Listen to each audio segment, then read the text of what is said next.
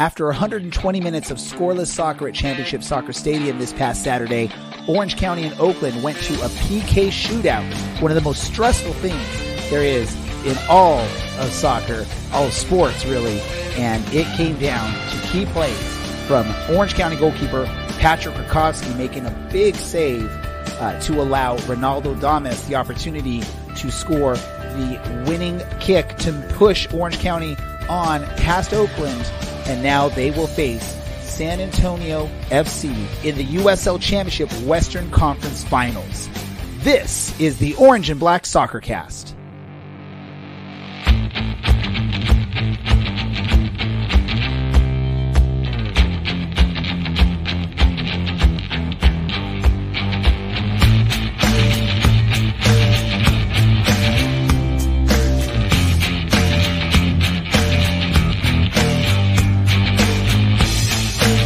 This is the Orange and Black Soccer Cast, the first and only podcast dedicated to Orange County Soccer Club, its fans, and supporters. Follow us on Twitter at OCSC_SoccerCast or on Facebook at Orange and Black Soccer Cast.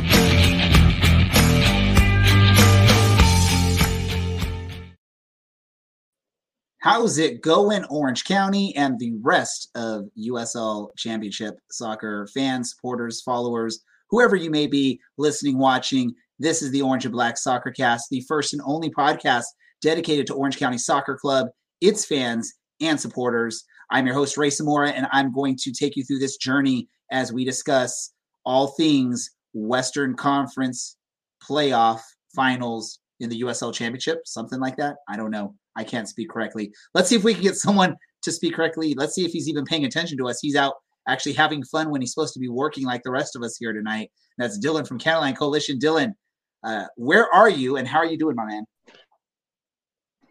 I am at local brewery, Brewery X. I'm repping the former USL club, Reno 1868. That's just a happy coincidence, but I'm on my way back, so I promise I'm working.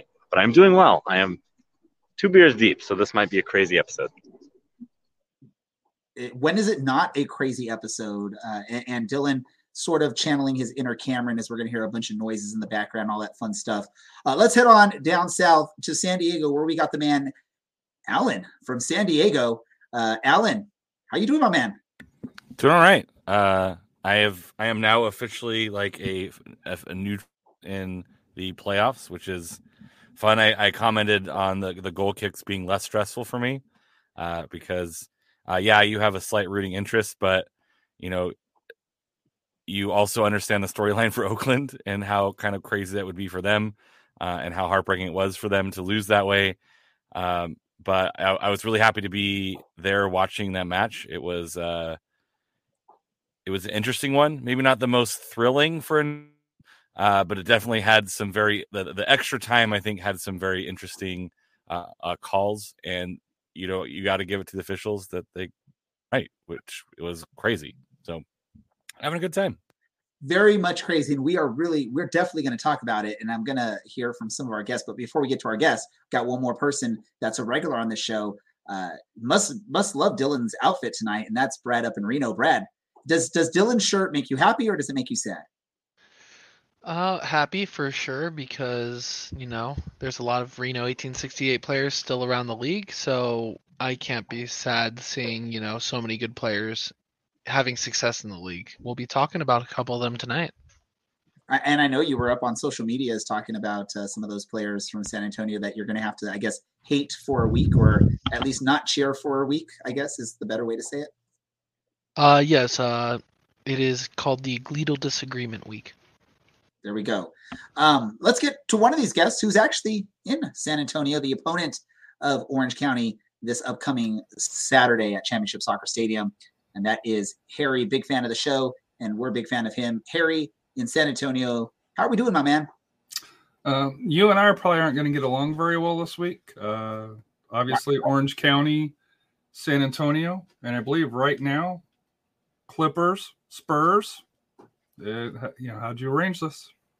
I don't know how I totally forgot. I don't have access to the local station that covers the Clippers because they're on Bally Sports, which I think barely anyone gets. Right. And so Same I don't here. get a chance to watch many Clipper games, but hopefully they can knock off the Spurs. I don't know. You're up by 4 at half, so so we got this already. That's simple. That's easy. It's why their initials are. It's why their initials are BS, because that's how the channel is. I like that. One more guest to bring on. He was on our show for the first time a couple weeks ago, and we're getting to this key point of the season, especially for Orange County, because we're still in it. San Antonio's still in it, and we have no idea what's going on in the Eastern Conference because that's a total different part of the world. So we brought John on to help us out with a little bit of that, and also to help us dissect this upcoming matchup for Orange County and San Antonio. What's up, John? Yeah, happy to be back. I mean, loved being on a couple weeks ago. So it's awesome to hear that people actually love being on our show, because somehow, some way we make this happen and people like us. We've been bubbling along for 3.5 years now, Dylan? How long has it been? Something like that. 3.5 years this December. So we are just a couple weeks away now. Woohoo. So let's do this. Let's talk about this. I guess I know Harry and I, before this stream went live, we said probably wasn't the most exciting match for a neutral fan, being that it was very defensive. And Dylan's shaking his head. I don't know if he's disagreeing with that or if he's agreeing with it. At least for the regular 90 minutes and even that extra bit of time, there were some areas of excitement, but very, very chess-like in this match, where it's each team sort of just trying to figure out where they can maybe get that victory, and neither of them could get it. Let me go to you first, Dylan, because you were actually at the stadium in the stands with County Line Coalition. What was the atmosphere like there in the general? Was it GA1 is what the official title of that area is? What was the atmosphere like, and what did you think of, at least up until the end of 120 minutes? It was a party, and I don't think I've seen that many people in the stadium since 2018 in the Western Conference Finals. So that was great to see. But it was, I think it was mostly fun more than anything. It wasn't too stressful because it kind of, I'm sure John will prove me wrong later with some actual statistics and some actual knowledge, but it kind of just seemed like Oakland didn't really want to win that game. They were more interested in just like almost dragging it out for 120 minutes, which is what they ended up doing, and what we ended up doing as well. So it was good, but you could tell some voices were getting tired and some legs were getting tired at the end of that 120. I'm going to do this. I'm going to jump straight over to John because Dylan called out the name, because I want to see if John has anything to disagree with Dylan there. But I also want to ask John a very specific question about this match. Orange County, this impressive run for them of being a really, really solid defensive squad. I'm going to assume any team that's going up against Orange County has to come in with the game plan of they need to score at least a couple goals, or at least they have to get enough chances to score some goals to have the opportunity to take out this Orange County squad. What were your thoughts, with what Dylan said, that this was exciting, and what is it that Orange County is doing that's working so well and stopping other teams from scoring against them? Yeah, just to address the excitement question, I think both teams had a fairly negative approach to the game, where they really were comfortable sitting back defensively, trying to just grind it out. Orange County was certainly the more positive of the two sides. I don't really think that's up for debate. But in terms of the success, I think in this match especially, you really saw the way that the back four and the double pivot for Orange County was just so organized. McCabe and Powers centrally were so important to what this team was doing. I thought Eric Cavio was the man of the match for me. What he did with that sort of central attacking midfield spot where he could slide deeper given his pedigree in the central midfield role, or he could press up is really something more of a second striker when the moment called for it, was essential to how OC stopped Oakland from those central builds-ups. You see Matthias Visore really be one of the sparks for this side, and he was shut down. Some of the long ball play that they were getting through Quincy Amarikwa in past matches and their sort of good run of form for Oakland didn't really turn out for them. So I think the way that OC just subtly changes their game plan while keeping that solid base at the back to address what their opponent is going to be doing has just proven so effective in this recent run of form for them. Let me sort of piggyback off what you said there, John, and just ask Brad this question. I'm going to go to Brad next. So, John's mentioning that both these teams sort of had this game plan of let's sit back and play more defensive and figure out, pick our opportunities out here, right? Is that the wrong approach when you're going against a team like Orange County that for the last, 10 matches now has been, winning by that 1 goal margin and limiting the amount of goals the other team's scoring? Is that the right approach as an opponent to come in against Orange County, in your opinion? Well, I think that the counterattack is something that Oakland has always done well this season. But as for Orange County, we came into this match with a huge question mark, missing both Kobe Henry and Robbie Kiernan. And if you would have told me, hey, we're going to bring Alston into the middle, put Nathan Smith in the left wing back position, I would have been like, that doesn't necessarily sound like what I would do. I thought Dylan Powers would have been what I was expecting as a center back there, but I thought, kind of seamless. Orange County continued what they were good at while basically down a man out of position. So very happy to see that. And yeah, I mean, I don't really have too much more to add. Orange County definitely played their game and didn't get crossed up there. I'm going to jump over to Harry really quick as an outsider. I'm sure after the San Antonio RGV match, you at least went and checked out a little bit of this match. If not, you're not doing your fandom right of trying to scout who your next opponent may be. But you tuned in, of course, if you did, to a 0-0 match or a 0-0 match at that point. And I think before the show, you said it was a little bit of a snooze fest or something like that. Is that correct? It was, but I'm going to push back on you guys. If you look at the average positions, if you look at shots, now they weren't on target, but if you look at shots, Oakland had more shots than Orange County. You look at the average position, Oakland was higher. Looking at, according to, the USL site here, just looking at the starters, just that way the subs doesn't. So I don't necessarily disagree that Oakland wasn't pushing. I think both teams tactically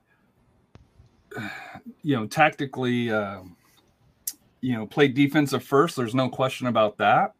But I think Oakland took their chances. The problem is they couldn't put it on frame. And that might be why it seemed a little bit more that Orange County had it. But, Oakland took 11 shots, only 1 on target. Orange County only took 8 and had 3 on target. So, but for the volume of the game, because we watched the second half by the time we got home out of the stadium.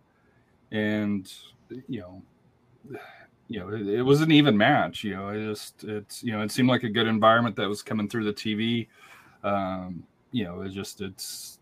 Just neither team could break down the defense. So, all right, look at Harry already trying to cause some problems on here tonight. But I would counter argue against you, Harry's right. This is Orange County's game plan, right? Is taking the shots, just not getting knocked out. At least for the last 8, 9, 10 matches, that's what they've been trying to do is just keep themselves there and look for their opportunities. And let me go to you, Alan, right? If the other team can't hit target, I mean, aren't you just going to let them shoot all day if they're showing that they can't hit the target and not be scared about that? I mean, yes and no. I think in this situation, there were a lot of question marks. Talking to Richard Chapello after the match and asked about the defensive setup. With Michael Orozco being a question mark in the middle of the week, like he didn't train for part of the week. And so it's like, you only have one guy is reliable, and then he had to get patched up. Like that shows how much Michael Orozco wanted to be in that match, and how much he means to the team. I think the most fascinating part of this match was in stoppage time, where both coaches kind of switched around tactics. I think John pointed this out on his Twitter thread. We were in the box trying to figure out what Orange County was doing, because I was like, these are 11 names that I don't think I've ever seen on the pitch together at one time. It was like, where is Enna Voltson playing? Is he playing a 10? Is this a 4-4-2 diamond? Like, how are they setting us up with Kaningas there? And it was like, to me, that was the most fascinating play. Is Chapel is playing a different setup. Oakland goes to 3 at the back. And again, something John pointed out as well. Like, as he made the substitute, when the Oakland guys like were going through, and Moret, and so I think toward the end, both coaches are kind of putting players on the pitch to kind of get the win in extra time. I don't think either team was really going for a draw at the end. I think both of them were putting on some pretty strong players, and there were some substitutions right before the end that was definitely setting up for PKs. You want to get the guys who are going to make those kicks on the pitch in a way that they're getting into the game and getting some touches. But I think, watching this back, like, I think watching that extra time is the most fascinating. I think the first, second half are fine, but when Chapelo and Farrell are going back and forth with these really interesting tactical changes, I think that's where it was really exciting to see two teams kind of playing differently than you might have seen any other time you've paid attention to these two teams. I know Oakland's gone 3 in the back before. That's something they've played, but like Orange County with this really weird offensive setup, I think Johnny labeled it as like it's kind of an unbalanced. It looked like a Z, like the Zorro. They're playing the Zorro formation. Well, you had for Orange County at one time you had Ronaldo Damas, Ugo Coley, Thomas Enna Voltson, Darwin Jones, all on the pitch at the same time. We've never seen that in the time that those players have been on the roster. I know really this is the only season where that could have happened, but even in the past under Coach Braden Cloutier, you never saw where you had that many goal scorers or attacking players and players that all play really high up on the pitch, right? It's not like you have a player that can be a goal scorer, but also will drop back a little bit. It was 4 legit goal scorers in there at one time. Right. So like, if you are a neutral, go back and just watch the extra time when these substitutes start happening. And I think if you're like a tactics nerd, it's a really fun chess match to watch. Obviously, it doesn't necessarily end up with any type of ending that might be. I mean, penalty kicks are penalty kicks, but I mean, you had nice Damas header that was called offside that Oliver asked if it was offside, and I had to tell him and then he yelled at me about being a San Diego fan. But I think it was a clear offside. Yeah, I mean, it was several steps. Obvious. Like I still think if he holds that run, I still think he might get ahead of that defender because he's so fast and so quick. But yeah, that was a pretty easy call. One that Darwin Jones had an opportunity in the final seconds of this match, pretty much. Just could not. And that might be something too, where you're a player that had just come off the bench. You haven't really gotten clean touches yet, and it's just difficult at that time to be able to get a volley right in front of the goal with the pressure mounting on you. It's a difficult thing. So it was like the regular time, I think Orange County played a typical Orange County match, but I do think that Chapelo was putting his best players on the pitch to try and win this before penalty kicks, because both of the teams, I don't think, wanted to chance that, because you can control your destiny a little bit more in extra time than you can in PKs. And we saw what happens. Like, you have 4 great PKs, 5 great PKs, and you have one bad shot, and that's the end of your season. So I think you're looking at OC playing a pretty conservative match at the very end, and that's where. And again, I'm going to shout out your Twitter thread on this. It was everything that I noticed but couldn't articulate as clearly as you made it. So I appreciate you putting in words to what we were trying to figure out in the press box. That's why he's allowed to have that Twitter handle of USL Tactics. Let me ask you this real quick, John, before we get into these PKs. If you look at that match in the whole, the 120 minutes, is there someone on there that you look at and you say, or is there a side, either Oakland or Orange County, that you look at the tactics that they played in this match that said they deserved this win, or was it pretty evenly matched up in your eyes at the end, tactics-wise? I think Oakland came into this one with a simple but effective game plan where you're going to sit into this sort of 4-4-2, 4-2-3-1 formation. You'll press the wingers up at times. It's basic, but it'll get the job done. It'll grind out a result. Maybe you'll snatch something with a long ball, akin to what happened against El Paso. I have the tendency to want to credit the side that was more positive tactically. And as we talked about with those late subs for Orange County, that was certainly the side that tried to grab the game by the scruff of the neck. I mean, I think the Univolts and sub really changed things and gave that measured creative presence that he's been so good at providing in the USL for years. I thought Okoli was really bright when he came on, Kaningas as well, where there really was an offensive impetus. Just speaking to the chance quality that we had brought up earlier, Oakland had 3 shots in the box the entire time, and they were 4 of 29 crossing in the game. So they were able to get possession in those sort of attacking areas, but didn't really have anything to do with it once they got there. Whereas Orange County certainly had, I think, fewer chances to really do things, but when they were able to progress the ball, whether that was through Alowski or Damas or some of the subs, they showed some intent. So I think I lean towards Orange County if there was a more deserving team here. So the quality over quantity argument is sort of what we're looking at there, right? It's getting fewer chances, but more quality chances. Harry, I'm going to give you last word on this before we talk about these PKs. And you can just say, I agree with everything that Ray says. Yeah, I don't really have much more to communicate on it right now. Just, I thought it was an even match, like I'm just, I mean, that's a fair assessment of this. If a match after 120 minutes is 0-0 and it's going to PKs, it's probably a pretty even match.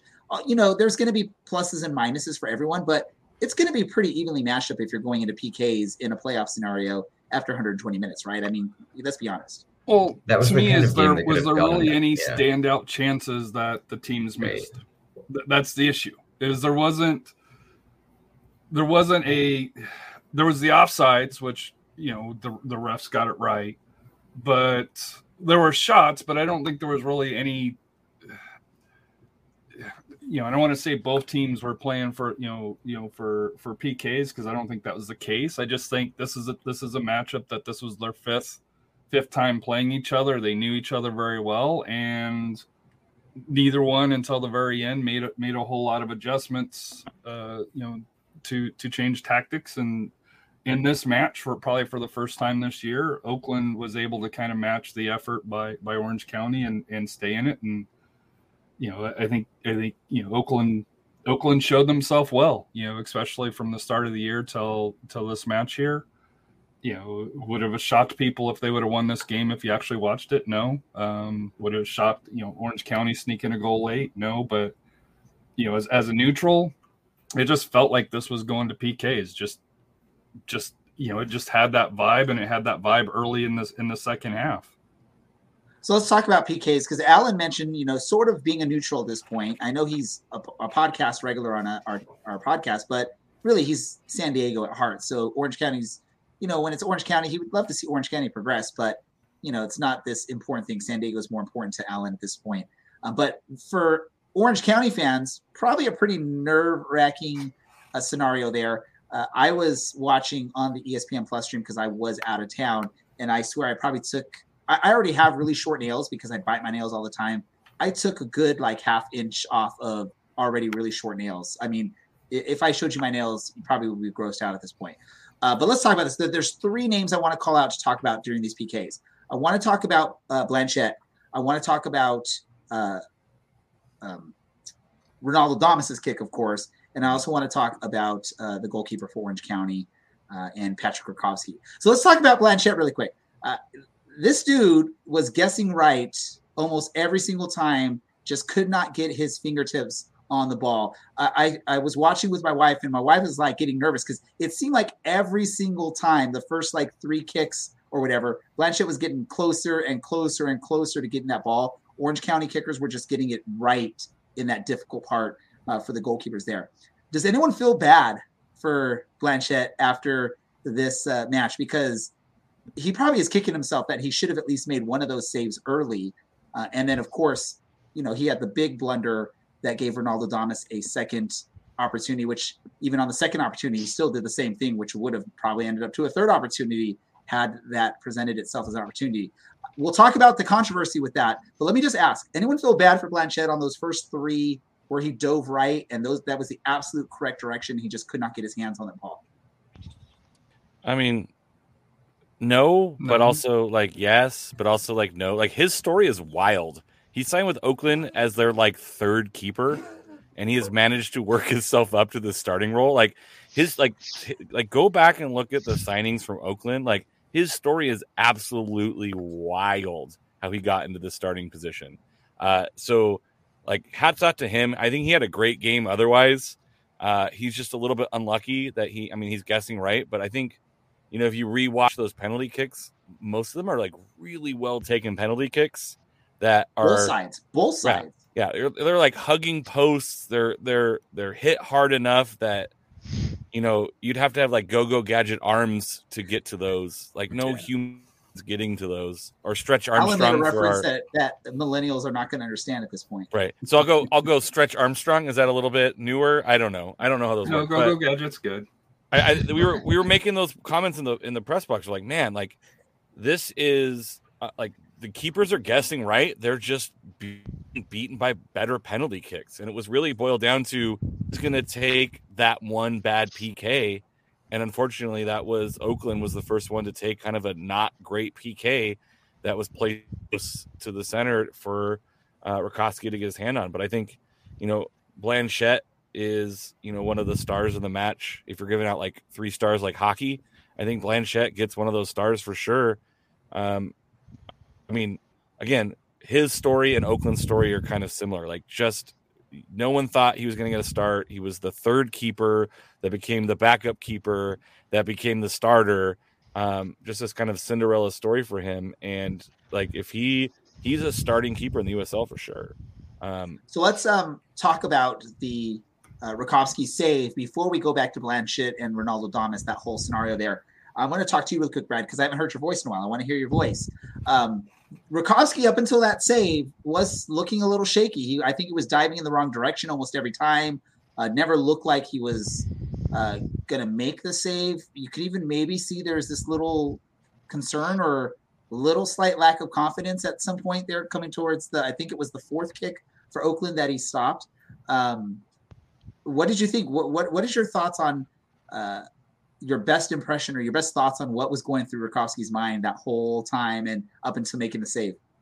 I believe it was the 6th kick and the last kick that he stopped, not the 4th. Okay. But that's kind of irrelevant. You know, in Rakowski's head, he's probably telling himself all it takes is one save there. And really it boils down to Akeem Ward had what I thought was a pretty poorly taken penalty kick there, to where he hesitates, kind of telegraphs and sees where Rakowski goes, and then kind of kicks it in the direction that Rakowski's already sliding towards. So, you know, just as much as Rakowski makes a good save there, I think part of the blame should be placed on the actual penalty kick itself. Simple and sweet there. I'm going to go to Harry next, and this is more because you're a true like neutral fan at this point. John's neutral on this, but he's a little bit more of the tactics guy. On this. I won't lie to you. What's up? I wasn't neutral on this. I was going for the risk. When it came to this part, I was like, come on, Oakland, because that way we get another game here at Toyota Field. I'm not going to lie. Okay, so you're not neutral. So you're actually rooting for Oakland. So this might help out a little bit more. This might help a little bit more on this question, because we're going to now talk about hesitations. We're going to talk about Ronaldo Damas, his hesitation on that run-up, and which caused Blanchett to come off the line not once but twice, because even on the re-kick, if you watch the replay, that Orange County got like an amazing angle of that re-kick from their social media team, and you can see Blanchett has both feet off the line by the time Damas strikes. So let me ask you, if you're an Oakland fan, are you upset that the initial save from Blanchett on Ronaldo Damas was called back, or do you have to, you know, give props to, you know, or not props, but understand, hey, that's the rules and Blanchett messed up? So, because you are an Oakland fan in this moment, you just admitted it. Well, no, I even tweeted afterwards that I didn't like that they re-kicked the kick, and it wasn't, and it's not just this match. It's any of them. When the kicker pauses, stops, whatever you want to call it, it's supposed to be a smooth motion. His was not a smooth motion, by letter of the law. But they never call it on the kickers. But yet they have this rule, and they started enforcing it 2 years ago, or I think it was the last Women's World Cup is when they really started enforcing this. So by the letter of law, you can't be upset because technically it's the right call. I just think it puts the goalkeepers at a huge disadvantage, already more than what they are. Did the refs get it right? Yes. Did he leave early? Yes. In my opinion, you could argue that, well, you said the refs got it right, so it's good. Refs got it right. That's all we have to hear. All right. Go for it. No, continue. Go ahead. Sorry. No, I think to me, and this isn't just a USL Pro thing or a USL thing. This happens across the world. I think if you have that stutter step, that pause, whatever you want to call it, that should also start to be getting called now as well. If you're really gonna be looking at the goalkeepers, if you're off the line by 6 inches, whatever the amount is. And this isn't the first instance that we've seen this called, in the game. I just, to me, it puts the goalkeepers at such a huge disadvantage. And, if you're a Roots fan, you probably feel a little bit emotionally undone. Like I was, wasn't upset, but, I was a little bit perturbed, and, I put it out and but mine's more just in general. Because at the end of the day, the rule's the rule. You can't argue with the rule. And I know Alan, tweeted on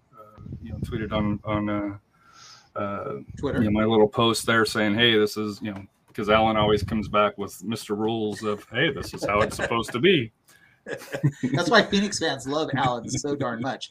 Well, it's cool because he leaves the emotion out. My tweet, I'm not going to lie to you, probably had some emotion, for it here because, we're now traveling to Orange County, which I hear from you. Most San Antonio people are hoping that San Antonio wins so they can spend their money to go to Florida or Louisville, Kentucky. If you're one game out, are you paying the money to go? If you're one game out, are you paying to go to the Western Conference Championship, or are you hoping San Antonio or whatever team that it is can make the money to go to the finals? When you're going to lose the match, you're going to the Western Conference Finals because you're going to lose the match. You won't get that other opportunity. Let me move on over to John later. I'm sure. I'm pretty sure. Let me move on over to John here really quick. Your thoughts on the Ronaldo Damas winning PK there, and the whole Blanchett coming off the line and it being retaken. Just in your mind, what are you looking at there? And is this the right call in this situation, in this big moment of a game? I'm pretty much with Harry on this, where, yeah, it's the letter of the law. That's how it's supposed to be enforced in theory by the rules. But it is completely unfair when you have the penalty takers violating the other side of it so often. And I feel like it's an inconsistently applied rule, even in the context of goalies, where it's such a judgment call. Was it the right choice given the context? Probably. Did it take away from the drama a little bit? Yeah. Did OC deserve to win? Probably at the end of the day. So, I think it balances out, but I'm not necessarily happy with the exact manner that things went down. So here we go. I'm going to probably make a few Orange County fans a little bit upset here. I come from a NBA background. That was sort of my first true love sport before I got into this beautiful sport of soccer/football around the world. And one of the things you see in the NBA, especially in the closing minutes of games, is the refs don't want to impact the outcome of a game. Now, some people will argue that by not making the call, you impact the outcome of the match or the game. But you tend to see some of the calls that would be maybe the obvious calls. It's almost like in soccer with those calls or those fouls that occur inside the PK, the penalty box, maybe if it was outside of the penalty box, the ref makes the call. But inside the penalty box, they're going to be a little bit more lenient on the contact and the stuff that goes on. So I can get the argument where you're upset about that call being made in that crucial situation.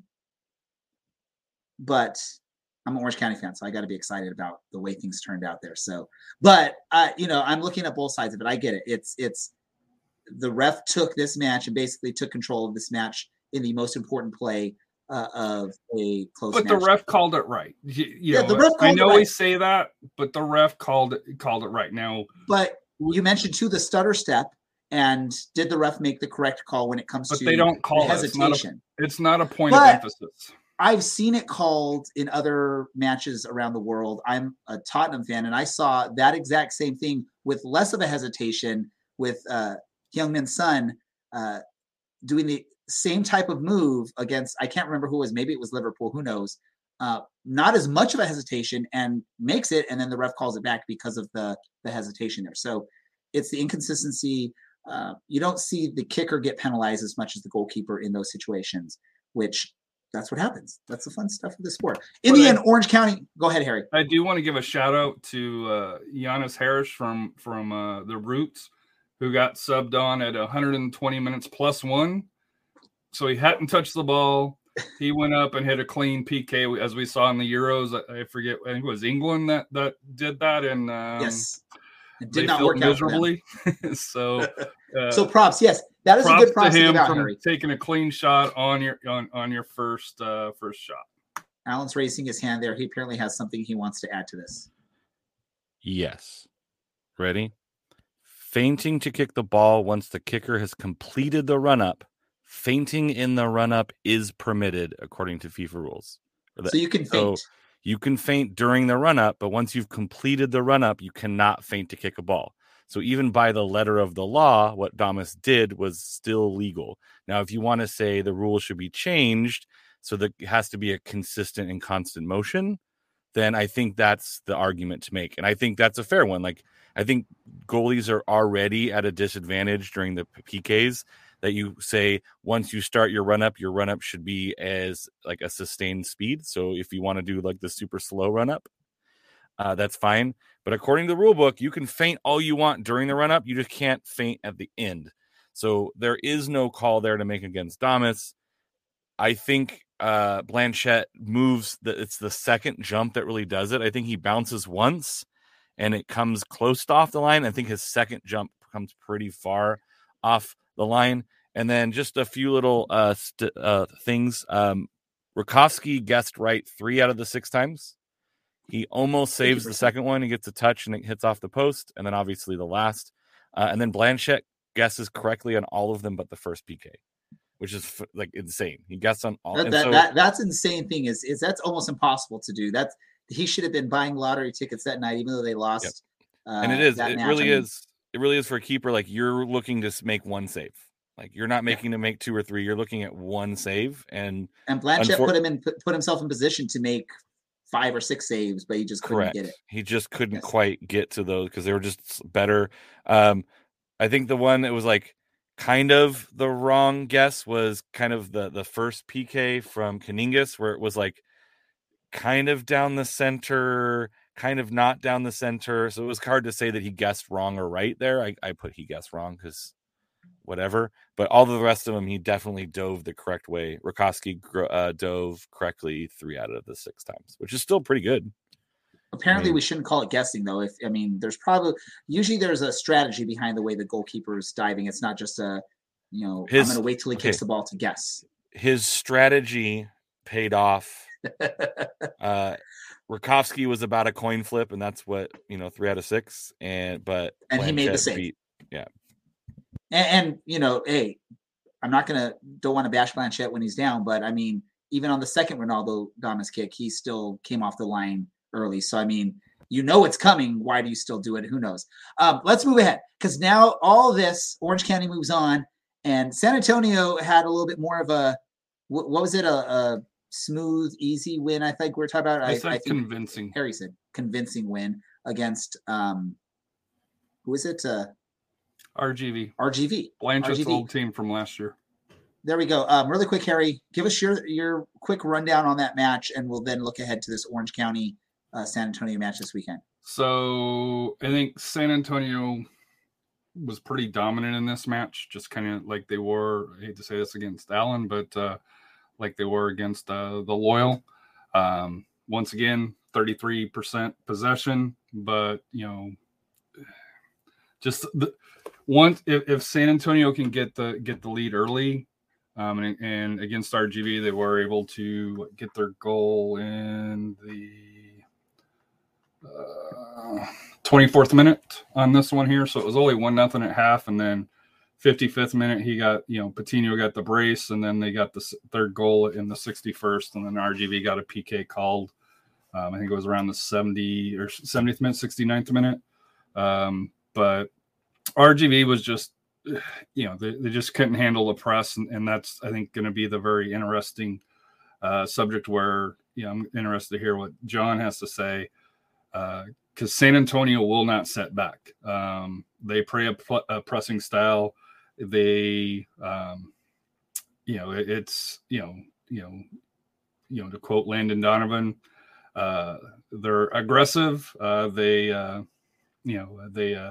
will push the issue. We'll just say, they led the league in fouls. They led the league in yellow cards. They led the league in red cards. But if you look at their possession, and if you look at their ability to turn that limited possession into goals, it's very impressive. So, and I think, for San Antonio, with Nathan and Patino up top, with having Ford, Tainter, and Kamiri in the back, and, super emergency sub, Farr, goalkeeper, I'm very excited, for San Antonio's chances going against Orange County. So really quick, before I go to you, John, I want to ask you just sort of your thoughts on the San Antonio RGV match. But Rob Kieran, if by any chance you're listening to our show, I know you probably already know the stats, but apparently San Antonio likes cards. And we know you like taunting the opposing players into getting cards or committing hard fouls. So Rob Kieran, do your job on this match. And we can thank Harry for that scouting report there. It goes both ways, buddy. It goes both ways. San Antonio gets under that skin. A lot of teams have got frustrated. There we go. John, really quick, your thoughts on the San Antonio RGV match before we move ahead and look ahead to this Western Conference final. Yeah, I think convincing is the best word for it. RGV just couldn't handle the pressure. They sort of switched to this 4 center midfielder setup in the last couple of weeks, and it's seen them to some pretty high levels of success. Honestly, I think anyone who's seen them play recently could attest to that. But the way that San Antonio sort of used those 4 attacking players to close down, they pushed PC high up the pitch. The wide center backs got up again in the press as well, and RGV really didn't have an answer for it. And when you have those dynamic players that San Antonio has in droves, really, and they're winning the ball in space in these press scenarios, it's kind of game over. They really played out their game plan to a T. And as Harry said again, when they got the lead, it was always going to be really hard for RGV to get back in it, given that they're just not the most explosive side to begin with. Perfect. So both these teams now move ahead. It's a Western Conference final, USL Championship. The winner moves on to the big game against either Tampa Bay or Louisville. San Antonio is traveling out to Orange County. Is there any kind of disadvantage for San Antonio in that it sounds like there'll be a minimal amount of fans making their way out here, because it seems like a lot of the fans are either confident that their team will win and they'll get an opportunity to go to the championship. I'm going to ask you, John, on this. I sort of, based on what you've talked about here so far, I think you're going to lean towards San Antonio probably having the advantage in this match, because you said you usually go for the more attacking-minded club. But let's just talk about that home field advantage. Is there an advantage for Orange County in this match? I do think that there's an innate comfort level in being at home, not having to go through the travel. But that said, I think you're right that I lean towards San Antonio. I won't spoil the prediction there, but I really see things playing out somewhat similarly to how the RGV game went, in that I don't really trust the build up out of the back for Orange County. And I do think that something that sets them apart from RGV is that willingness to just blast it long to Adames and really sort of skirt the issue of the press. But at the same time, if you're Orange County, you can't rely on that for 90 minutes against a team that can build from the back and has the technical ability that San Antonio throws out there. So I think it's going to be a tough matchup if you're an Orange County fan. Dylan, let me ask you really quick. Is this a match then where we're going to see maybe the inclusion of a Thomas Enevoldsen or an Ugo Coley in the starting lineup to try and provide a little help for Ronaldo Adames in this type of a match? I'm not certain. I really don't think we'll see Thomas Enevoldsen that early because I don't think he's fit enough to last. I think this was the biggest test of his fitness that he's had since his knee injury in May. And he did well, but he's not nearly as mobile as he was earlier this year, or certainly not as mobile as he was in 2018. And if I'm honest, I think Ugo and Ronaldo can hold up the ball about as well as each other right now. And Ronaldo's quite a bit more mobile, getting after the ball, and quite a bit more, in the nicest way possible, quite a bit more lethal in front of net right now. I think his confidence is, incredibly high. If he can stay onside, he could really do some damage. And I think Ugo is... In your mind, Ronaldo Adames is Michael Seaton 2.0 for this club. They're very different players. I'm not going to say that. But you're saying he's got that hold up. He's got that hold up capability like Ugo has, and he's putting more pressure on. And I'll say this, right? When Ugo first joined the team last season, early on, I think there was the conversation that he's not a Michael Seaton because he doesn't put the pressure on for 90 minutes like Seaton did. I think Ronaldo does that. And you said he does the hold up like Ugo. Yeah, I feel like Ugo has not had a great final month of the year in his hold up play, the way that Orange County has really, really needed him to hold the ball up. And that's fine because you go in and out of form over a season, and hopefully he's getting hot, or hopefully he's just hot in front of goal. Because you know what, if you can fail to hold up the ball, but you can put a couple goals in the back of the net, and he's done so, then you take that. The trade-off is I think he's working harder than he was in 2019 when he first arrived. No, that was 2020 when he first arrived. Excuse me. Years are so difficult, as people might remember from my first appearance on the show this year. But I just think Ronaldo's confidence is high, and he's been kicked a lot. He's lost a lot of duels, physically and literally on paper. But he's kept to it, and so that's got to be worth something. And I don't see how you can drop your team's top scorer when he's still getting into positions to score, still putting shots on target, still scoring the winning penalty, or the penalty to advance, because technically it's not a win. But well, we won the PKs. So you won the PKs. Yeah, I still think you advance. Right? You advance on PKs. You don't win. We did not beat Oakland, but we advanced on penalties. But that was a conversation for 15 minutes ago when my phone died and I was on my way back. We won the PKs. It's why that's not how it works, man. Wait. Who could say I am wrong in that statement? Is we won the PKs? You are wrong. We're raising our hands if you're wrong, right? Because Mr. Rulebook, Alan Underwood, I bet you will come out and say, because you know why. No, I'm not saying we won the match. That's Alan's thing, is if you advance on PKs, you didn't win the match. You drew and you advance on the PKs. But who won the PK shootout? You don't win a shootout, man. You just advance. Or you don't advance. The first half, man. What was the score of the shootout? Brad, what was the score of the PK shootout? 6-5. He's looking it up. He's muted. He doesn't know. Okay, John, what was the score of the PK shootout? 6-5. 6-5. 6-5. Who had 6?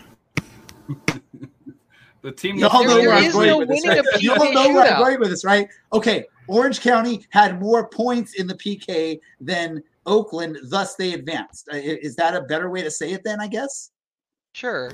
But when you why are you getting so specific? Everyone loses a We PK won shootout. the PKs. We didn't win the match. It was a draw, but we won the PKs. That's all I'm going to say there. All right, sorry. Sure, I go just ahead, went Ray. on a You got guys that threw one. me on a total rant there. My wife will tell you I'm very literal when it comes to stuff. So if Orange County had 6 PKs and Oakland had 5, Orange County did better than Oakland. John's But like, you why the could hell did I argue come on that this the show ref if we're stopped going to the argue last one. about if you win a PK shootout or not? Alan, I forgot everything Dylan said there because I got so heated on this PK rant. Alan, your thoughts? I think you had a dog in your hands there for a second, but your thoughts on whatever's going on here with Orange County and San Antonio. Jasper was jumping up to tell me that while Damas will keep Orange County dangerous and in the match, I think he's going to have to score 2 to win. Like Orange County is going to have to put 2 in to win this match. I think as well as Orange County is playing and how many clean sheets they've kept, watching the way San Antonio plays, they're a scary team that can just dominate you for enough time that they can put you on your back heels really quickly. And then all of a sudden they snatch a goal and now you got to get 2. I think the longer the game goes without a goal, the more chance Orange County has of snatching something like that from Damas. We saw this with both playoff games in San Antonio. They came out and just punched their opponent in the mouth. Like San Diego was not ready for that jelly. So, yes, that is a bootylicious reference. But and Harry, you said it right. Like watching that match, I was just like, damn, they're just a better team than San Diego for sure. And they're a better team than RGV. I think right now San Antonio is playing some of the best soccer in USL. I think they're playing the best soccer in the Western Conference for sure. And I think Orange County is going to have their hands full. Again, I think if San Antonio scores in the first half, I think it's dunsies. I think they have enough firepower to keep Orange County away from the goal. I said this against San Diego. Like if San Antonio scores twice, the game's over. I think it'd be a very tall ask for Orange County to score twice. So Orange County has got to keep it close into half. It needs to be 0-0 into half. And if it's not, it's got to be 1-1 in order for Orange County to survive this one. I think this is going to be a super fun match to watch. 2 teams that are playing well in their specific styles. I just think San Antonio is and I know I might get roasted on a future podcast from a player like a la Aiden Quinn when I said that they would win against a certain Real Monarchs team. The way they're playing right now on paper, San Antonio is one of the best. So Orange County has got to play the best game they've played all season in order to get a win here. So I'm going to go to you next really quick, Brad. So Alan says Orange County needs 2 goals to win if they're going to be able to win this match. So basically we got to look back to the last match that Orange County scored 2 goals, and that was against Las Vegas. Roughly a month ago. So basically just match what we did against Las Vegas, right, Brad? No, if you're going to get 2 goals, they need to come early in the game. You need to get on the board before San Antonio does. And not only that, but you need to keep the pedal to the metal on that one. We were lucky to get out of that or that Vegas game with that second goal late in the game. You can't rely on having your first goal come almost 70 minutes in. So that's what they've relied on this whole run is they've done that and it's worked so far. I mean, why change what has been working for you now for 2.5 months or 2 months really, because there was that congested period, right? Brad, no, yes. I thought that was a rhetorical question. Yes. No, just say yes. Sure. Let me ask you really quick, John, because Mr. Tactus, got to ask you this: is San Antonio at a disadvantage because they will not be able to get their pregame Whataburger when they're here in Orange County, and they'll have to go with, I guess, what San Antonians think is inferior In-N-Out burger? Okay, I think this might be a hairy question, but I certainly think that In-N-Out might give them a boost, if anything, just because it's so much better than Whataburger. Yes, I knew that was coming. Harry, What are the San Antonio players going to do without a Whataburger within driving distance here in Irvine or Orange County or even California, to be precise? Well, hopefully, no offense to Whataburger, hopefully the players are not eating Whataburger on game day. So first of all, my son doesn't even like Whataburger on game day until after the match for that here. Well, why do Texans think that Whataburger is so much better than In-N-Out when it's why do you think Californians think In-N-Out is? It's because it's from Texas. I've had both. I enjoy a double animal style. Don't get me wrong. Animal fries sometimes if I want to, splurge. The fries are awesome. But it's to me, you could flip a coin. I think they're both good, but it's one's Texas and one's California. And in the state of Texas, you're not going to agree that the California burger is better than the Texas burger, and I'm pretty sure it's vice versa in California. So there we go. I like BA County double with grilled onions and chopped chilies. There we go. Look at that. They don't got that in Texas. They actually do. They have In-N-Out in Texas. We do. I don't know. Do they have one near in San Antonio? They do. So yes, I guess your players. That's where they go pre-matches to In-N-Out to be so good. Harry, as a San Antonio person, what does San Antonio – okay, let me ask you this. What does Orange County do that would cause you to be scared in this Score match? First. So if Orange County scores first, you're scared. Score first, and if San Antonio doesn't equal. So if Orange County goes in 1-0 at the half, game's over. San Antonio is going to – they're going to keep pushing, and it's well documented that there are players on San Antonio that can get frustrated if things aren't going well, if the refs aren't calling things right, if it's just an off day, for that here. But to me, who scores first? If there is I think there are going to be goals in this game for it here. I just think with San Antonio, you can't play the same style that you played against Oakland. I don't believe Orange County can do that. I think you're going to have to be a little bit more attacking style for that here. If Orange County gets an early goal, and you and I have discussed this for a couple of years. If you look at San Antonio, Orange County head to head, you have to go all the way back to 2016?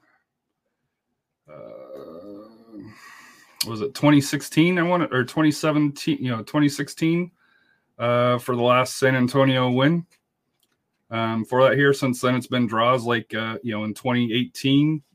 Orange County claimed won both matches 3-0, and then the following year 2019 0-0 draws. So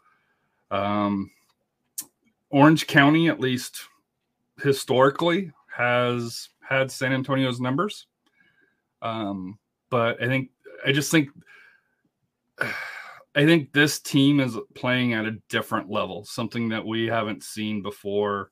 In the years of San Antonio, this team reminds me back, going back to the NASL years of the Scorpions, where they got on that roll. They've got that confidence. Alan Marcina plays a different style where it's constant pressure, and no offense to the teams in the Pacific, but they play a more finesse style. And I think, Orange County is probably one of the more physical teams out in the Pacific, but I don't see them as physical as pressing as San Antonio. And it's a different feel. When you face that team, San Antonio doesn't care if they put a body on you. And they'll take an early yellow card, as they saw in the Loyal game. That doesn't scare them. They don't back off. But to me, this game's going to come down to who scores first. If San Antonio is able to get the lead, and then if Orange County scores first, where they can set back and absorb the pressure, and just pass it around, because San Antonio won't keep the ball. They go direct, and that'll be Orange County's ball to kind of bleed out the time. All right, I'm going to go to you next, John. Tactical breakdown, Orange County, San Antonio. As best you can do in a short bit of time. I'm sure you could do a whole hour discussing the way these two teams will match up, the tactical breakdown, the chess match. But give us the what is it, Cliff's Notes version of this. I'm dating myself. I don't know if even that's still a thing. Who knows? Yeah, so I mean, if you're San Antonio, I think the real tenets of how you play, you've got the three at the back, you're pushing those wing backs high up the pitch, you're pressing really hard, trying to manufacture turnovers, get into these transitional phases where when you have these talented players like Jose Gallegos, Marcus Epps on the other wing, they just feast in the open field that you get when you force a turnover like that. So trying to manufacture those chances against an Orange County side that isn't going to play ball with that. They're going to sit in two deep lines of four players, going to go long a lot of the time, not going to pass it around at the back and open themselves up to being pressed in that sort of way. I think that's really the key tactical dynamic here, where San Antonio has to try to manufacture some of those transitional moments in the best way that they can. But at the same time, if you're Orange County, you can't just sit back and lump it up to Ronaldo Damas, because San Antonio plays that three at the back that is so naturally able to deal with a lone forward chasing these long balls. So I think the point being made about whoever gets that first goal, whether that's on a set piece or something like that, really is going to be key to how this game breaks down. If Orange County goes up 1-0, I have a real tough time seeing them giving up the lead. But I think it could get ugly if it goes the other way, just because OC opening up really creates those opportunities that definitionally to the Alan Marcina system really breed success for San Antonio. All right, there we go. Really quick, we're going to do predictions, but I want to go really quick down like each of the areas of these rosters and find out who you think has a better defense, midfield, whatever. So we're going to go around the table here. We're going to go goalkeepers. Patrick Rakowski, Jordan Farr. Better goalkeepers, Alan. Or better goalkeeper. I don't. Flip a coin. Yeah, pretty much. I think they're. All right. Yep. It's a coin toss. Brad, what do you think? I agree with the coin toss. I don't know. Dylan. It's got to be a coin toss, right? I mean, if Jordan Farr can keep it in the pitch, keep it within the lines at Championship Stadium, then I think he might be the better keeper. It's that close. I mean, who's the better keeper, Rakowski or Farr? For me, I'll go with Orange County, just because I think Farr's only been with San Antonio for 2 weeks now. So if there could be that breakdown in communication under pressure, where Rakowski's been with the team all year, so I'll lean Orange County. Awesome. Yeah, and I'll go ahead and tackle that as well, and just say I do think Rakowski is probably the better shot stopper of the two, but as an indie guy, I got a lot of love for Jordan Farr. Yeah, I don't mean anything bad about him. I think it's just the more the communication in a pressure situation. Farr, it's been 2 weeks, but like I said, that's not a season. Defense. Which team has a better defense, Alan? Oh, that one's tough too. I think maybe individually there's some people in Orange County who you might look at as better defenders, but I mean, I saw the way that they have just manhandled teams. San Antonio is like a phenomenal defensive team, but I'm maybe a little bit of a nod to Orange County. I think 6 clean sheets out of the last 7 matches is pretty darn good, especially against one of those teams as Phoenix. So I'll give maybe a little bit of nod to the back line of Orange County. I think San Antonio's defensive strength comes from the whole team as they play. All right, Brad. Okay, I was unmuted. Right now in form, I got to give it to Orange County on this one. Dylan. Yeah, this is a tough situation in which you've got a team that plays 3 at the back or 5 at the back, depending on how you look at it. Really, it's just 3 at the back versus, and will occasionally concede a goal versus a team that hasn't conceded a goal in a little bit. I've got a dog here with me now who have some snout. I want, if Michael Roscoe's fit, I want to say Orange County, but I'm a total homer. He's a total homer. Harry, are you a homer?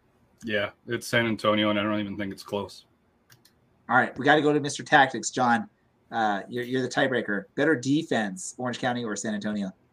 Yeah, Alan hit the nail on the head that San Antonio as an entire unit is better defensively, but I think just in terms of the players you're looking at in the back line, I'm going to give the slightest of edges to OC.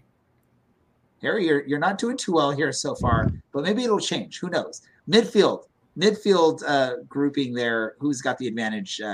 Let's go reverse, but I'm going to leave John for last just because he's sort of Mr. Tactics. Got to hear him last. So go to Harry first. And obviously, you can't go against Mikko Kuningas. He's just the greatest midfielder ever. Probably. Anyone that loves social distortion all the way from Denmark has got to be at the top of the list. I'm going to say it's a draw. Or where's he from? I'm wrong. Finland. Finland. Dare you, Ray? Rough area of the world.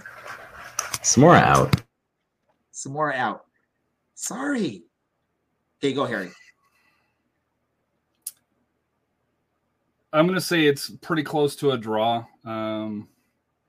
Because I do think Orange County's midfield solid, and I think San Antonio's is if we're talking about strengths, and this is going to seem kind of weird to say, the midfield, in my opinion, is looking at between the 3 sets, 3 sets that are between the forwards. He sounds nervous talking about his midfield. Well, I don't want to be total homer, so I'll go draw. I think it's pretty even. The homer County's solid. San Antonio, it's a draw. Sorry, Harry, I had to do it. It's just tough. He does not want to say Orange County. He's trying so hard not to find. No, it's actually the other way where I don't want to just seem like hey, it's and I know my prediction is going to be that way, but I think for defensively with PC with Abu, Maloney, Maloney, PC, and Abu, I think that they bring that. I just don't know, and this is going to be one of my questions to you guys is, up front, do you guys have like an Epps or Jose Gallegos that can kind of control, that has the speed? That I've watched OC a little bit, but I don't see that attacking prowess on your side. So when I look at the midfield, I think defensively, you guys probably have more of an advantage on that. But if you flip it over to the offensive side, that's where I don't see the attacking prowess that San Antonio has. And that's where, when you're talking about midfield. So you're going for the draw. I went draw because I do think if you're talking about defensively, I'll lean probably a little bit more OC. But offensively, I don't think, at least in my opinion, and I don't watch Orange County every week like you guys do. I don't think that they have the attacking prowess that Gallegos and Epps bring at this point. Maybe not the same level, but there are players sort of like a Brian Olowski that provide a little bit of offensive threat from the midfield. Kuningas does a little bit of that as well. Dylan, better midfield, Orange County, San Antonio. I kind of have to echo Harry here. I think defensively it might be Orange County, but and that's no disrespect to Brian Olowski, but Gallegos is something special. Can I go with draw as well? This one's too close. I have a good answer for the next one, but this one's just too close for me. All right, Brad. Can someone just be confident in an answer here, Brad? I don't even think you said that Miko Kaningas is the best midfielder on Orange County. I don't even think he's the best midfielder on Orange County. I think that goes to Calvillo, who's kind of been quietly having one of the better seasons, and I've given him a lot of flack in the past.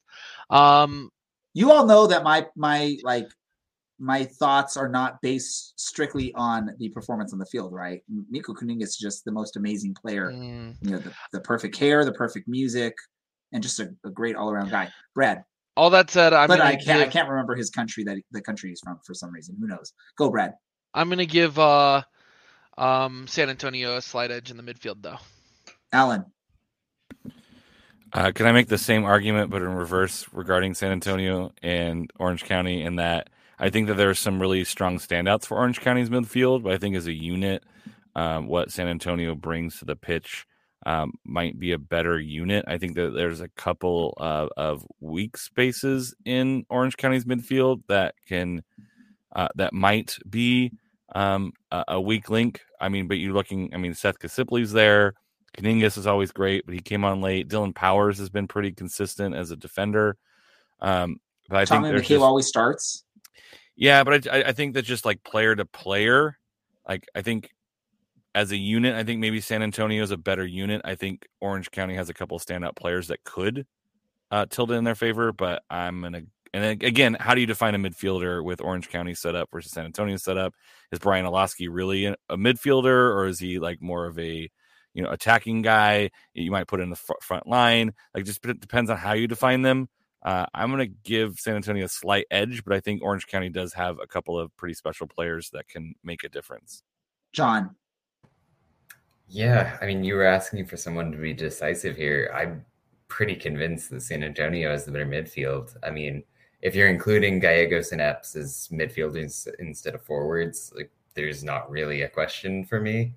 That's as someone who's been watching PC since he was in Fort Lauderdale and then ASL, and just loves the guy. But the talent in that San Antonio midfield and the way that Marcina has them arranged to maximize their talent just is pretty unbeatable for me. Ray, what's your views? I don't believe I've heard your views on it as well. I know you've asked the five of us, but what is yours? Orange County. Everyone knows I have no views on anything. It's just I'm the moderator of this whole show. I bring my views when there's very specific views that I agree on, like Orange County won the PK shootout. Let's go to attacking players, forwards, really quick. Let's just do really quick answers. San Antonio. Pick a team, one or no. Harry says San Antonio. Dylan. I'm on the Ronaldo Damas train. All right, says Orange County. Brad. Yeah, we can't hear Brad. What about you, Alan? San Antonio.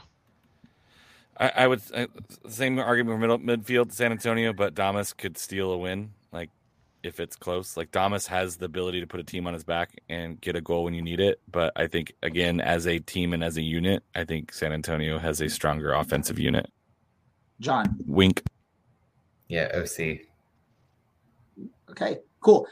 Prediction time, and we're going to ignore the prediction that Jacob threw into YouTube. If anyone is watching on YouTube, do not look at his prediction, because that is not a good prediction that we have there.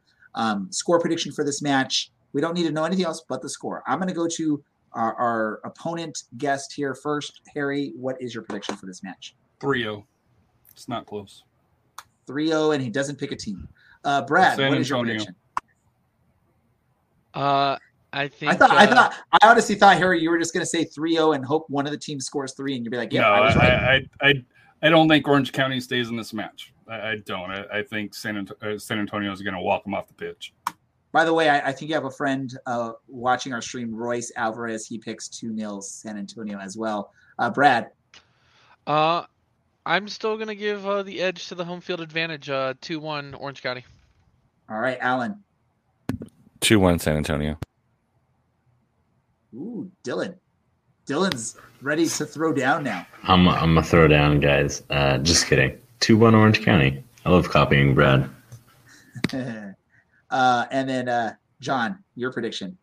Yeah, on the record for 2-0 to San Antonio, and not the closest game. Who thinks they know what my prediction is? I think Jacob knows what my prediction is going to be, but he's flipping it incorrectly. Dylan, what's my prediction? 5-0 San Antonio, which might be a pretty fair assumption if San Antonio scores early. That might be a pretty fair prediction for how this game goes. Hey, you know why I make my predictions the way I do. Dylan, I know you do not agree with my prediction style, but it has been working. Is this a time you want me to change it? I'm going to ask you right now. Should I change it and make a legit prediction, or should I go with what's been working for this team? I'm going to put it on you, Dylan. What do I do? Have a little faith, Ray. I think you should switch it up. All right. So Orange County, you have heard Dylan. He wants me to switch it up and not go with what has been working for this team this whole playoff run. So I'm going to do it. If Orange County fails to be victorious here, we all know who to blame. It's Mr. Dylan for not letting me go with my trusted and true and tested prediction method. My prediction is going to be 2-1 Orange County. I That do is my have official one prediction. Quick question. Go, Harry. Question here for you. And Royce kind of talked about it here. We know how San Antonio is going to attack. How is Orange County going to attack San Antonio? 100% through Damas. So just over the top? Simple and sweet. That's going to be the main way that it'll happen. Unless anyone else. I think Alan maybe has a different thought. It looked like you were about to grab the... I mean, I think it's going to be, some hold up play. It might not be like exactly like Route 1 over the top long ball. Hope Damas runs into it, although there's going to be plenty of that. I think there might be some attempts to do some build up through some outlets to alleviate pressure, like we saw against Oakland, and maybe some nice build up play in the final third. If Thomas Voltson gets a chance to play at the back end, I think you're going to see some of that. But I think there's going to be a fair amount of, we believe Ronaldo Damas is the fastest guy on the pitch, and if we can place balls perfectly in between the back line and the keeper, we're going to get a chance to nip a goal. And again, I'll defer to tactic master John, but I did see some of those elements in OC about that trying to hold up, and Damas is pretty good at that for his size.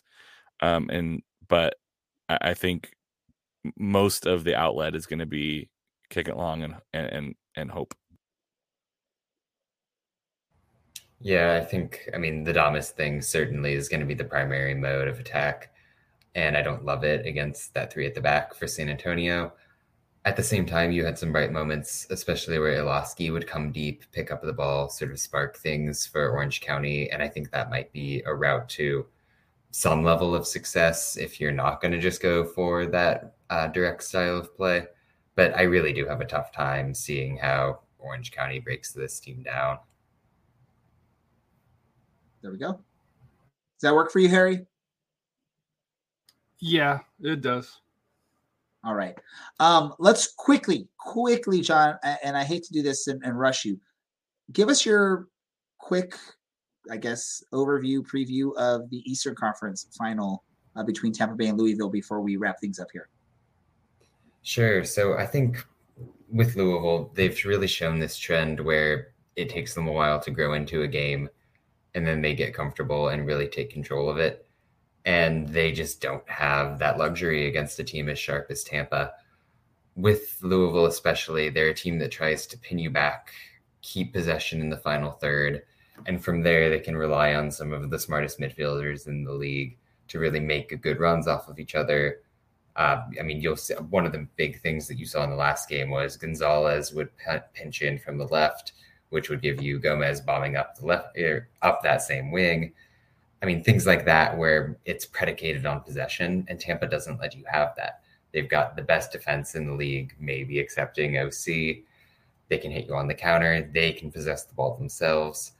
I just think that Tampa is too dynamic, and I know I'm coming in with a bit of bias in that regard, but the way that they can drive play through the wing backs, they can work it centrally through players like Lewis Hilton, who for me is one of the best box-to-box players in the league. And then they've got Sebastian Guenzati up top, who's just absolutely magical at times. I never want to count out Louisville, but I do think that Tampa is the favorite here. So you're calling it Tampa's going to win this match? I've got a 2-0 for Tampa on that side All right, as well. so John's got Tampa, San Antonio in the final. We will see if he is correct once this weekend ends here. But let's do this really quick. There's a bunch of this is like coaching carousel season. It's already begun, even though the season's not ended. We're not going to talk about stuff because we've gone way past our allotted time here. We will save that type of talk either for next week or down the road when we decide to look at some of this stuff. We're going to get to our random thoughts here at this point. Huh? It'll be next week. Okay. Oh, well, geez. We're going to be busy talking about the championship game that Orange County will be participating in. I got to slow down my speech so I don't mess it up. Random thoughts really quick. Let's do quick random thoughts, and we'll go from there. Let's go first to Brad. Brad, random thought. My random thought is sports related. Carolina Hurricanes are something special so far this year. They beat the Golden Knights tonight. All right, Alan. Be nice to each other on the internet, even if your team loses. You don't deserve death threats, a la El Tree fans when they lost to US. They're humans. There we go. Dylan. I just want to tell you that no death threats thing. I know it's kind of crazy that a USL commentator's getting death threats because he didn't pick your team. And if you do that, you're a piece of word I can't say on this podcast. My actual random thought was, it is an incredibly small world because I happened to be in North Park, San Diego last night, and I happened to see none other than San Diego Loyal's own Jack Metcalf walking around. And then I stared at him because I was like, oh, dang, I know this guy. And then he stared at me and he looked really annoyed.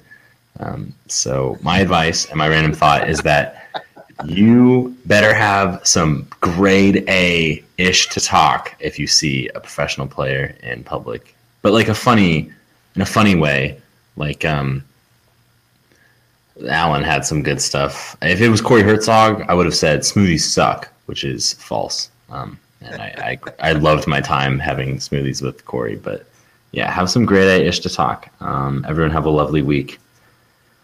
Be good to one another, regardless of what happens. Drink smoothies with soccer players.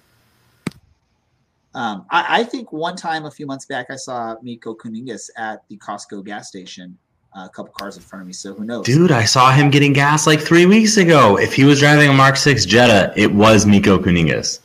It may have been that. I know it wasn't something super fancy. So let's go, Harry, random thought. So random thought, number one, I know there's going to be a few San Antonio fans that are going to be traveling out, so I hope they have a great time.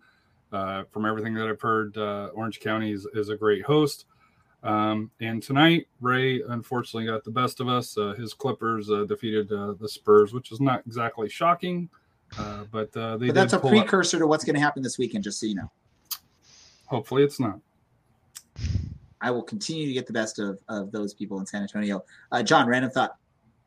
Yeah, swing it back to the hockey stuff to wrap up here. And my Arizona Coyotes, who were on pace for the worst season in the history of professional hockey, got a win tonight. So happy to see that. Yeah. They're still on pace for the worst. We don't talk about that. It's hockey. It is on ESPN Plus, which is a nice bonus. Yes, I love that. It makes it worth the $1 increase they had. Oh, wow. I don't have a random thought. I have a random question really quick for Harry, but this has to be really quick, Harry. 2 or 3 players that are the most easily riled up on San Antonio, just so that I can let Rob Kiernan know. I can't give you that information. Oh, but you have to because you're a guest on our show. You signed the contract. You have to answer everything. It's no secret. Patino, PC. Trying to think who's the third one. Arturo Rodriguez. By the way, what kind of name? That's not his real name, right? PC's not the real name. No, it's Victor Aguirre. Okay. I was just wondering when I saw that jersey. That was the most random jersey I saw. It shows you how much I follow San Antonio. He's just advocating to use nicer words to each other. Or he's just advocating don't use Apple. And I'll say the third one. He hasn't really had any incidents yet, but Courtney Ford is one that his time in San Antonio, he's not shy. We'll just leave it at that. Wouldn't you be upset too, or get easily upset if you were named after shoddy cars? I want to thank our guest, Harry, John from USL Tactics, Harry from SA Soccer Roundtable, and then, of course, our regular voices here on the show, and our producer, Andy. I know we went a lot longer than we normally do, but it was previewing the Western Conference Finals. We had a lot to talk about. I appreciate that. For all the listeners, thank you for listening. Go on our website if you want to listen to any past episodes, ocscpodcast.com. I want to thank everyone. This is the Orange and Black Soccer Cast. We're out. Oh, God.